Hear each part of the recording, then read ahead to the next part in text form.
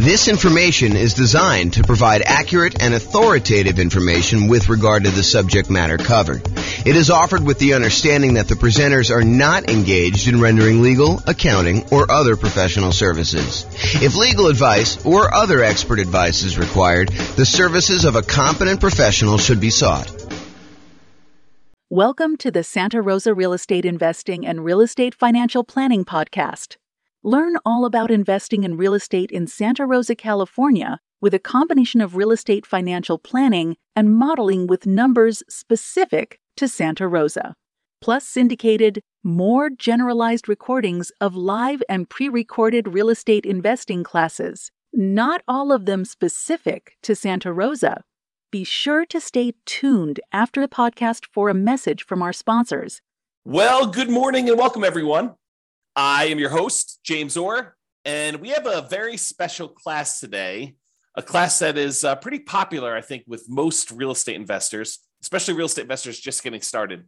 And that is all of the low down payment financing options that are available for real estate investors. So that's what we're going to be going over today. Let's get started. So low down financing options. I think a lot of real estate investing folks come in thinking, I need to have 20% or 25% down in order to be able to buy these rental properties. And that's not quite true. While it is true, you probably will need more of a down payment if you're going to buy non-owner occupant investment properties that you're not going to move into. There are a lot of real estate investors that are choosing to buy properties using low down financing options in order to be able to do strategies like nomad or house hacking or things of that nature, or even buying properties like a duplex, triplex, or a fourplex, where you can move into one of the units and rent out the other units. So all of those options have low down payment financing options available. And a lot of, especially newer real estate investors, are going to probably gravitate or opt to do those types of strategies. So let's go over like all the different options you have if you're looking for low down payment financing options. And in the previous class, we covered all of the nothing down, the no down payment financing options. Now we're moving to the low down payment ones. And eventually, as you might have guessed, we will go over all of the traditional financing options available for real estate investors. Okay, so let's go over the big list, kind of like big picture groups of all these different loans. And then we'll drill down into a couple of very specific loan programs, and I'll go into some detail on those. So as we discussed in previous classes, the entire creative financing family of options are probably low down financing options. It's possible you could find some of the creative financing options where you can do one with nothing down. For example, you go negotiate with the seller and you get the seller to agree to a nothing down owner carry or nothing down seller financing type of deal. However, I think you're much more likely to run into sellers where they're like, look, I'm willing to do some owner financing, but I need a little bit of money to do XYZ, or I need a little bit of money in order to feel secure in the deal, or whatever you're doing. They may require or negotiate from their position a small down payment. And by small down payment, there's no specific number. So it's not like low down starts at 5% or low down starts at 15%. In my mind, I consider anything less than probably 20% to be low down. Although there is a 15% down non-owner occupant loan program available. And so maybe I should kind of move it back to about 15%. Anything less than 15% down is considered low down, but I digress. Okay, so all the creative financing options, and I'll go over a quick list of what those are here on the next slide, but anything like owner financing, wrap financing, loan assumption, subject to, agreement for deed, the old rent-to-own family of lease option, lease purchase, all of those I would consider to be kind of low-down financing options that are available. And you should be able to negotiate a low-down payment option there, and in some cases, probably even nothing down. So that's the whole creative financing thing. So private money is the next group of low down financing options. And again, this one could very well be nothing down as well. Private money, in my mind, is slightly different than hard money. Hard money are loans that people in the business of making commercial real estate loans are doing. So someone who is in the business of loaning private individuals or LLCs money in order to be able to go buy properties. Most of the time it's for buying fixed out properties, although there are some hard money lenders that will do like acquisition financing, especially if you're doing some type of like BRRRR strategy or something like that, although that's sort of fixed up as well. But the hard money guys are the guys in the business of doing loans like that. Private money are people that are not typically in the business of making real estate loans, but you happen to know somebody, you have a personal relationship with them, and you ask them to make a loan for you. The most common example I like to use is you're at Thanksgiving dinner and you talking to grandma about what you've been up to, and you tell grandma that you're investing in real estate right now and that you're borrowing this money from a hard money lender, and they're charging you whatever it is, 12, 13, 14, 15, 16, 17, 18, 19, 20% and a couple points in order to do the loan. And grandma's like, I've got $1 million in CDs and I'm only getting 2%. Why don't I loan you the money to do your real estate deals? And you could pay me, 3, 4, 5, 6, 7%, whatever it is that you negotiate with grandma. And grandma wins because she's getting a higher interest rate than she's getting on her CDs. You win because you're no longer paying hard money loans and you're also helping to support grandma. So the thought is you go to a private individual, someone that you have a relationship with, and you ask them if they're interested in making usually secured loans on real estate. It doesn't have to be secured. You can do whatever you want. You could structure this in a number of different ways, but that's typically how private money works. So when you're doing that, when you're talking to grandma or your uncle or your best friend or a business associate from work, or that has got some money in CDs or whatever that they're considering as an alternative investment, then you can go to them and talk to them about what the options are for your particular deal. And I think in a lot of cases, you will be able to negotiate either a low down payment or in some cases, nothing down on those. And again, this is all based primarily on you negotiating. Of course, the quality of the deal obviously helps. I shouldn't say that. Sometimes it's not the quality of the deal at all. It's the relationship. It's the trust you have with that person. But in a lot of cases, the quality of the deal is going to help on those as well.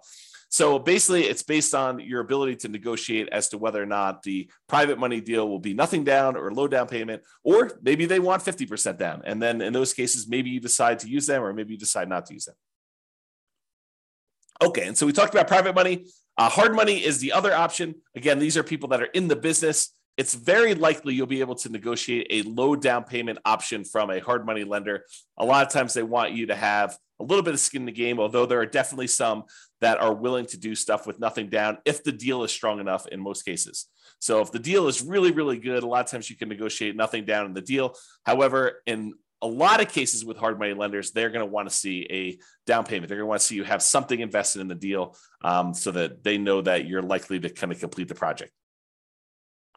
And these tend to be the private money ones. They could be, you owner occupying a property, or someone going and buying a commercial property, doing a fix and flip, something that they're not going to move into. However, with hard money, they're usually going to exclude any owner occupant type properties that you personally would be moving into. It's okay if you have a tenant move in, but they usually don't want to get involved in the laws related to making consumer loans for an owner occupant. And so they will typically try to avoid those. You may find one that is willing to make an exception, or one that doesn't know about this, or one that doesn't care. But I think a lot of hard money lenders are going to avoid trying to make owner occupant loans for that reason. Okay, so did we cover hard money loans? Very likely to be able to negotiate low down payment. In some cases, nothing down based on the quality of the deal. I think we talked about that. When we talked about private money, it still applies to hard money, typically commercial properties. So it's not typically good for house hackers or nomads. And for those that don't know, some people just kind of jump in the middle, and this may be the first class they're listened to. House hackers are people that are buying properties where they are renting out part of the property that they're living in. The most common example is someone buys a duplex. They live in one of the units and they rent out the other unit. But it could be you buy a single family home and you rent out different bedrooms, as another example of house hacking. Nomading is different. Nomading is when you buy a property as an owner occupant. You get owner occupant financing, usually with nothing down, 3.5% down, 5% down, 3% down, something like that, where you move into the property. It is a requirement of the lender that you move into the property. If you don't move into the property, it's considered loan fraud, and it's a big deal. Don't do loan fraud. So you put 5% down as an example. You move into the property. You live there for a year. The year is a requirement of the lender. When you go and get the loan, they're going to have you sign a piece of paper that says you're agreeing to occupy the property for at least a year. So by signing that document, if you don't stay there a year, that's loan fraud. It's called occupancy fraud. So don't do that. So you live there for a year, but once the year is up, you can take the property and you can then convert it to a rental property, move out, put tenants in the property, and continue the process of buying your next property, probably with 3%, 5%, 3.5% down. Acquire the next property, live there for a year, and then convert that one to the rental. So the nomad strategy is systematically buying a property as an owner occupant, living in the property for at least a year. Sometimes it's longer if you need to save up more for a down payment. Then when you're done living in the property, you convert the previous one to a rental, you buy another owner occupant property, you move in, and you repeat the cycle until you have as many rental properties as you desire. So that is the nomad strategy. And you can nomad and house hack at the same time.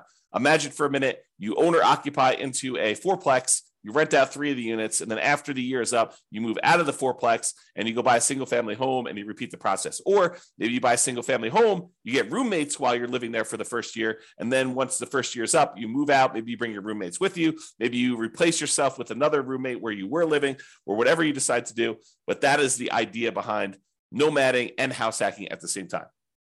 Okay, so a lot of the no and low down financing options, the traditional ones, the kind of more conventional, go to a mortgage broker type of loans you're going to get, are good for house hackers.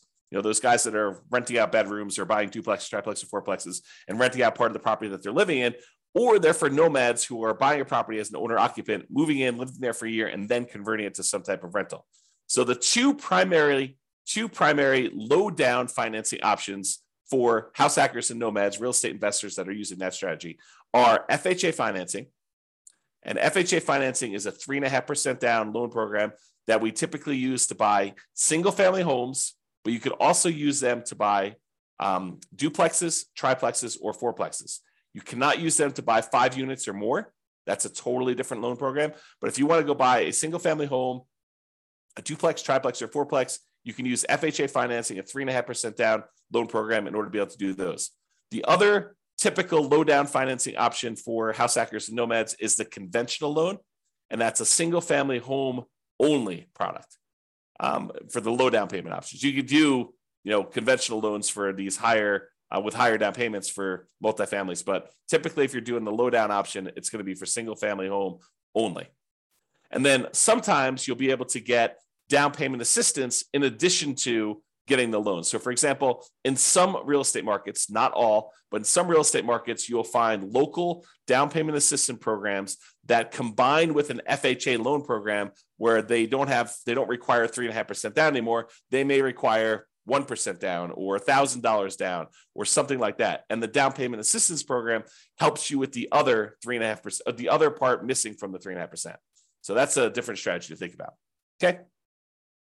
And then there may be, I won't know, but there may be banks that are local to you, like local community type banks that also offer low down payment programs or nothing down loan programs, if you could find those too. So maybe your local credit union has a 3% down or 5% down loan program that is slightly different than the FHA or conventional loan program. So you may want to check with them as well. All right. So that's the big picture overview of the low down financing options. Just a quick review of what the creative financing ones are. I sort of gave you this list already, but I will share them with you. And then if you think any of these sound interesting to you, you'll want to dig into more. But the creative financing ones that probably are low down: owner financing, where you get the seller to act like the bank. Those could be low down. Wrap financing, where the seller has an existing loan on the property and they decide to keep the loan in place, but act like they're financing the whole thing. You send a payment to them. Part of that payment goes to pay their underlying loan that still remains on the property. So that's wrap financing. That could be low down, sometimes nothing down. Loan assumption, if you're going to formally go in and assume like an FHA loan, you could do that. And a lot of times those would require a small down payment in order to pay the seller some of their equity. The whole rent to own, lease option, lease purchase family, where you're leasing the property and you either have an option to buy the property at some point in the future, or you have a lease on the property and you have a purchase contract to purchase the property at some point in the future. A lot of times those will require that you have some type of upfront money. And in some cases, it looks a lot like a security deposit, right? Like the seller is like, hey, listen, I want to rent you the property. And you go to them and say, hey, if I rent this property, I'm good at making my payments on time. Would you consider selling this property to me? And they're like, sure, yeah, I'll give you an option to buy the property, for the next 2 years at this price. And, you guys come to an agreement on that, but they may still expect you to have a security deposit, which looks a lot like a down payment, which looks a lot like low down. Okay. So those are some options when you consider that. Then the whole agreement for deed, bond for deed, contract for deed, installment land contract, family of kind of creative financing options. And I think a lot of those sellers are going to want you to have a little bit of money in the deal as well.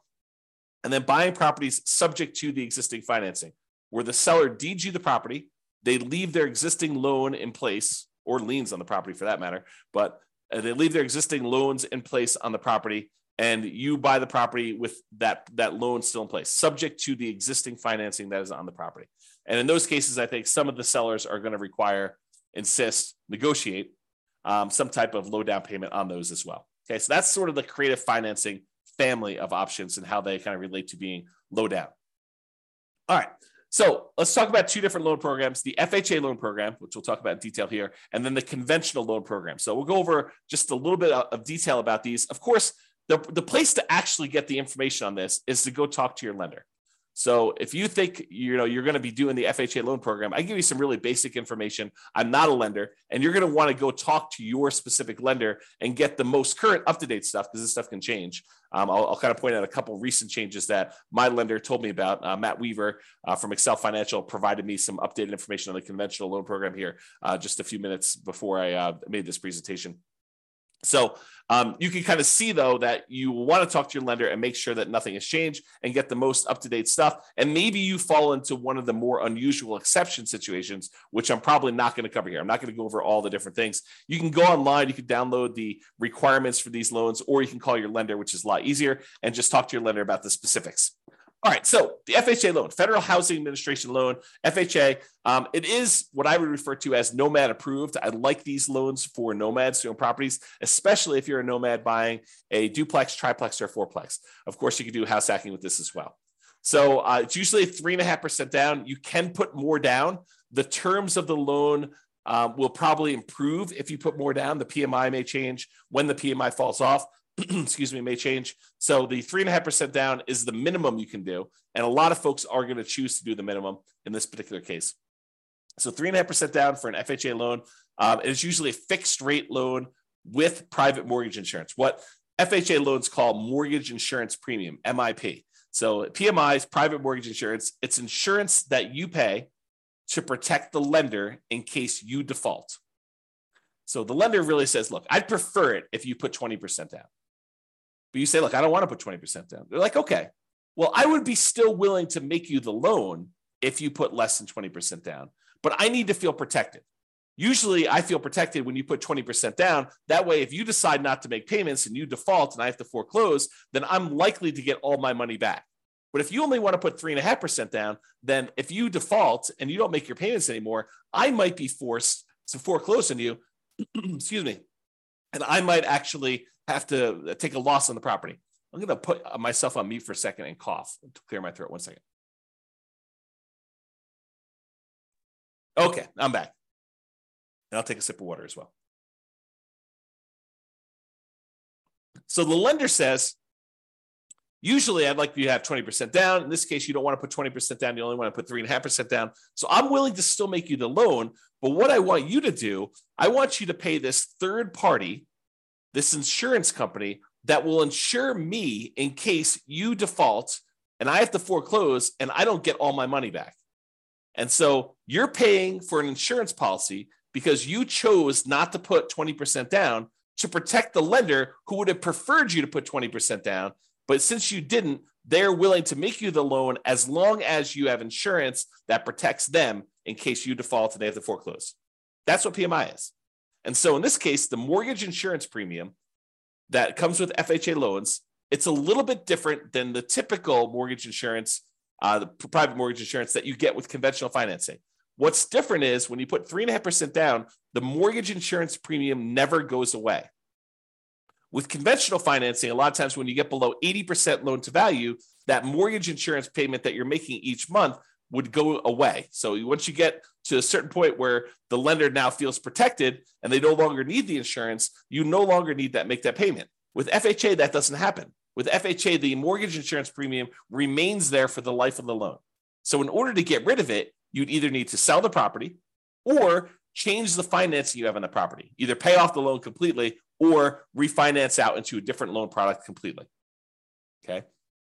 So usually with FHA, 3.5% down, they're going to require some type of PMI on the loan, and it can't be canceled. You must refi the loan to get rid of it or sell the property or pay it off in order to get rid of PMI.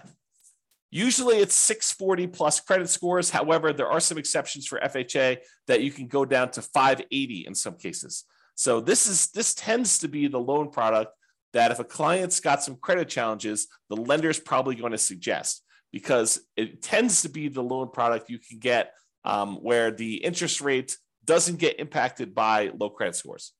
Although maybe that's changed, you go check with your lender, but that's my understanding. If you happen to have had a bankruptcy, it's a 2-year waiting period since your bankruptcy filing in order for you to get an FHA loan.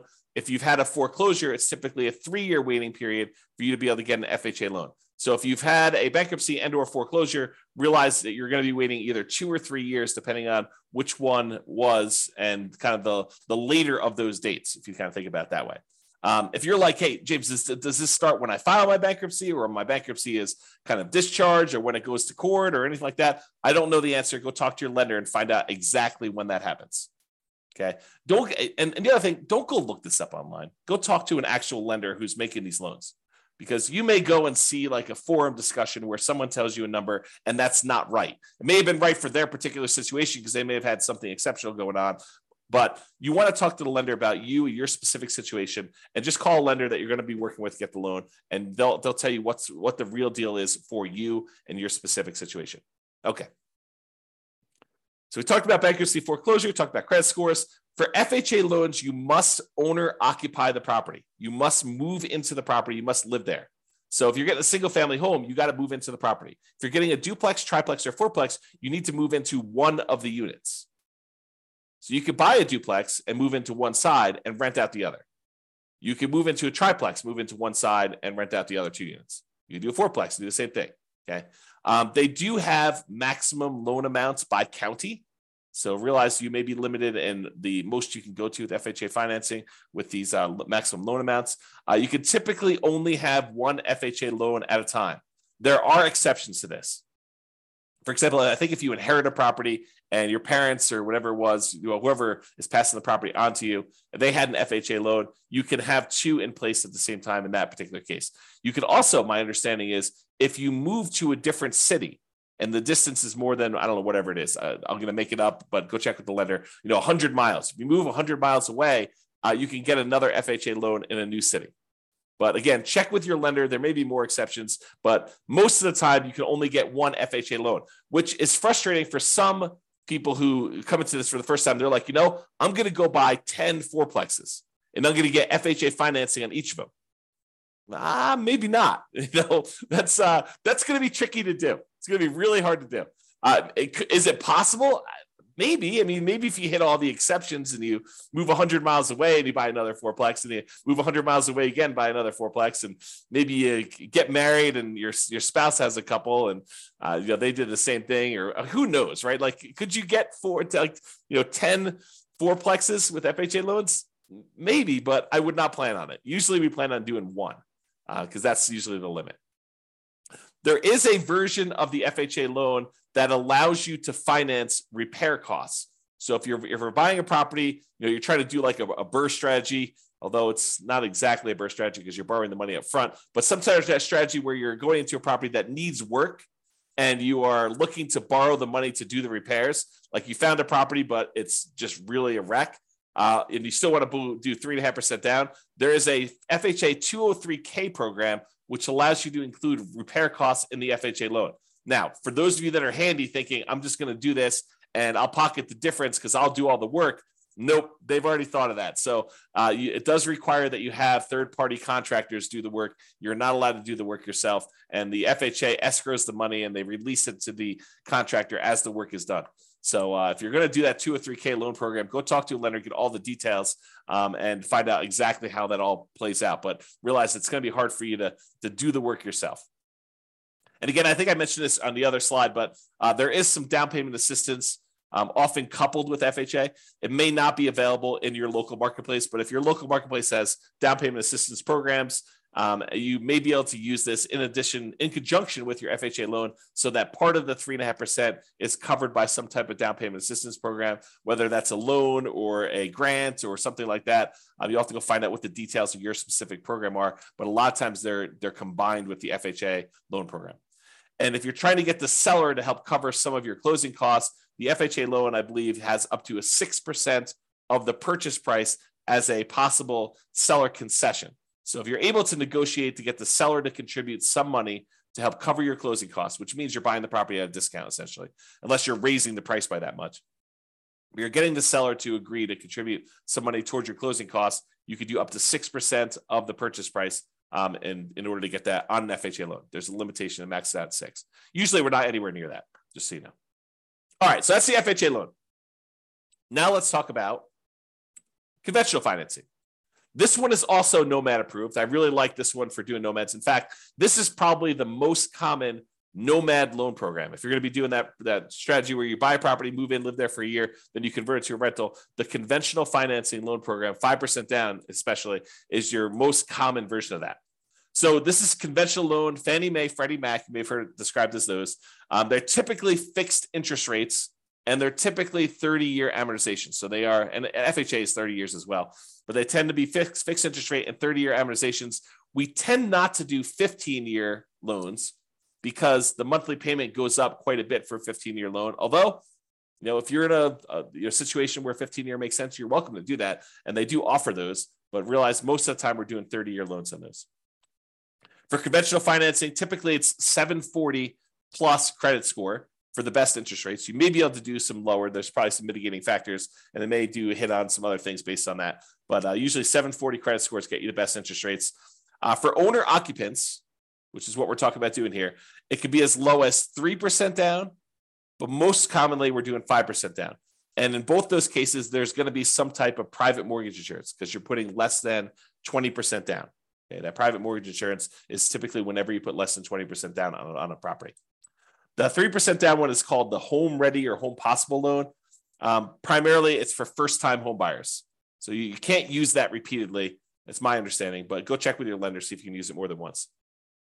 Most of the time, you're going to be doing the 5% down with these types of loans. And usually the 3% down is a little bit uglier interest rate.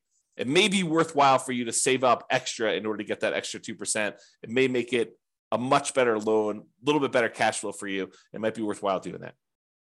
Typically, you can get 10 non-owner occupant conventional loans per Social Security number. However, when you're doing owner occupant loans, there is no limit. You have to qualify, but there's no numbered limit on that. So if you're going to try to go buy, 20% down investment properties, you will be cut off from getting conventional loans after 10. Now, in some cases, you can split the loans between you and your spouse. And this would probably require you to do separate tax returns and for you to not have both of you guys on each of the properties. But imagine for a minute you were really committed to doing 20 properties or 15 properties, something over 10. And you're like, okay, look, this is what we're going to do. We're going to start filing separate tax returns, even though we're married. And we're going to buy the properties. You're going to buy the first one in your name with a loan that is only in your name and your Social Security number. And then I'm going to buy the next one in my name with my Social Security number. And we're going to kind of alternate back and forth until we get to 20. By doing it that way, you could technically do 10 each non-owner occupant conventional loans by splitting between the spouses. And so you'll need to do some work, talk to a lender, do some loan planning with your lender to do this. Most of the time, people are not willing to go to that extreme. But there you go. There is no limit for the owner occupant ones. So if you have, 10 properties already and you're trying to do your next property as an owner occupant, you're not limited by that one. So you could do an 11th conventional loan as long as you're moving into the property to do that. So if you're trying to do the Nomad strategy, you can go beyond 10. But if you're trying to do, buying non-owner occupant properties, you're probably going to be cut off at the 10 number per Social Security number.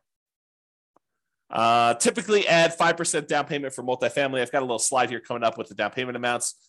2 to 4 units is the multifamily one. For Fannie, you could do cash out refinances up to 4 finance 1 to 4 unit properties. For Freddie, it's up to 6. This rule may change. I knew this rule existed at one point. I'm not sure if it's still current, so check with your lender to do that. Both of the things, rate and term refis up to 10 finance 1 to 4 unit properties. So Nomads, be careful. If you think, hey, look, I'm going to do this Nomad strategy and I'm going to acquire a bunch of equity in properties, and then I'm going to try to do some type of cash out refinance to fund acquiring new properties, realize that's a tricky strategy to accomplish. Because when you're doing these nomad strategies, you're putting usually 3% or more commonly 5% down. It takes a while for you to get to the point where you get at least 20% of equity so that you could do the refi, and then enough equity where it's worth doing that refi, because now you're going to go and try to do a refinance, take the loan that you have that was an owner-occupant loan, presumably at a better interest rate because it was owner-occupant, and now you're going to try to do a cash-out refinance, take the hit on the interest rate, and you're only going to get a certain amount of money out there. I don't know. That seems like an expensive way to access that equity, in my opinion. So be super careful about this. Really think through that strategy if that's a strategy you are going to do. It's not like an automatic no. It's just much trickier than I think folks realize. You may want to discuss or consider minimizing your interest rates as you acquire while you can, if you're going above refi thresholds and not able to do cash out refinance in the future. This is the case where it might be better for you to buy down your interest rate when you're doing a nomad strategy and you're already getting an owner-occupant, a little bit lower interest rate, and you're probably not going to be able to access that money with cash-out refinances for a long time. So it might be better for you to actually buy down the rate and get a really good rate, knowing that you're going to keep that loan for a very long time anyway. And I think Matt told me this. I think you could do a rate and term refinance immediately after closing. So if you're trying to do some type of buy a property and then do a refinance to get better rates in terms right after closing, you can do that. Like if rates drop a lot from what you've locked, but there is a 12-month waiting period, which is up from 6 months before on doing any type of cash out. So this is going to really impact those that are trying to do the BRRRR strategy, where you're buying a property and then you're planning on doing some type of cash out refinance in order to pull some of your repair money or some of the money out when you bought the deal significantly below market. Now you've got to wait 12 months instead of waiting 6 months. So a little bit longer delay, slows you down a little bit, kind of makes it a little bit harder to BRRRR. Between conventional financing, there is a seller concession range, depending on how much you're putting down, between 2% and 9%. It's about 6% with 20% down owner occupant. It's 2% for non-owner occupant. So don't try to get a seller to contribute money towards your closing costs more than 2% before you, unless you know that you can actually use all that and that the lender is going to allow it. So check with your lender before you negotiate your seller concessions. That's another way of saying that. The most common conventional loan is 20% down, although we could do these 5% down for owner occupants, and there is a 15% down on up to 10 properties for doing that. So realize that you can do 15% down non-owner occupant loans for these. There is PMI on that one, and the interest rate is usually a little bit uglier than doing 20% down.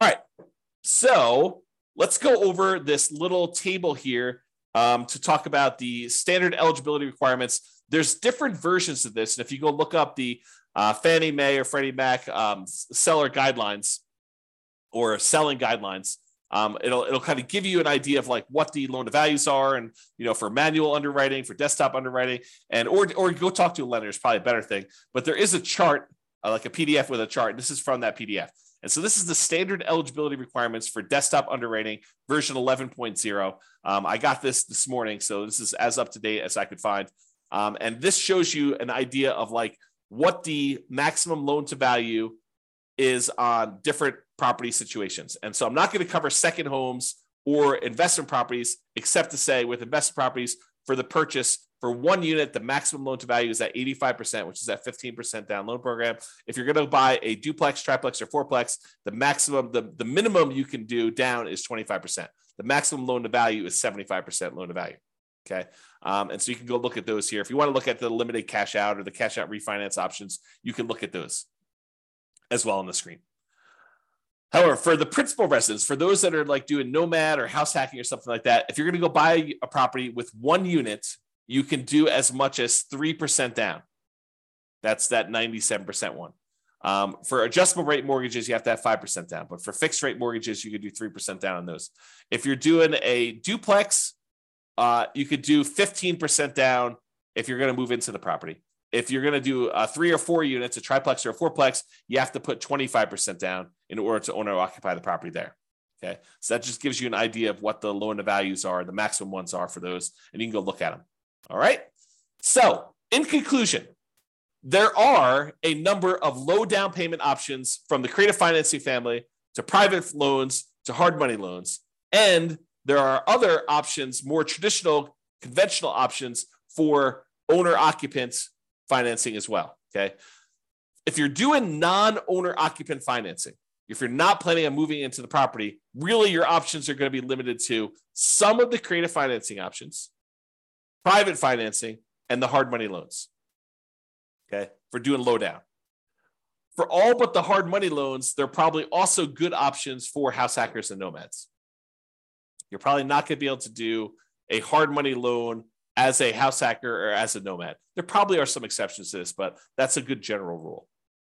Now, there may also be local low down payment options as well from local banks, but the two mainstream low down payment programs for traditional financing are FHA and conventional financing. FHA is 3.5% down. There's a conventional financing 3% down loan, and there's a 5% down one, which is the much more common one that we typically are using. And these tend to be really good for house hackers and nomads. All right, that's all I got for you. I hope you enjoyed the presentation. Thank you, everybody. I will talk to you soon. Have a great day. With home prices up, mortgage interest rates up, and rents up, but not quite enough to counteract the higher prices and interest rates.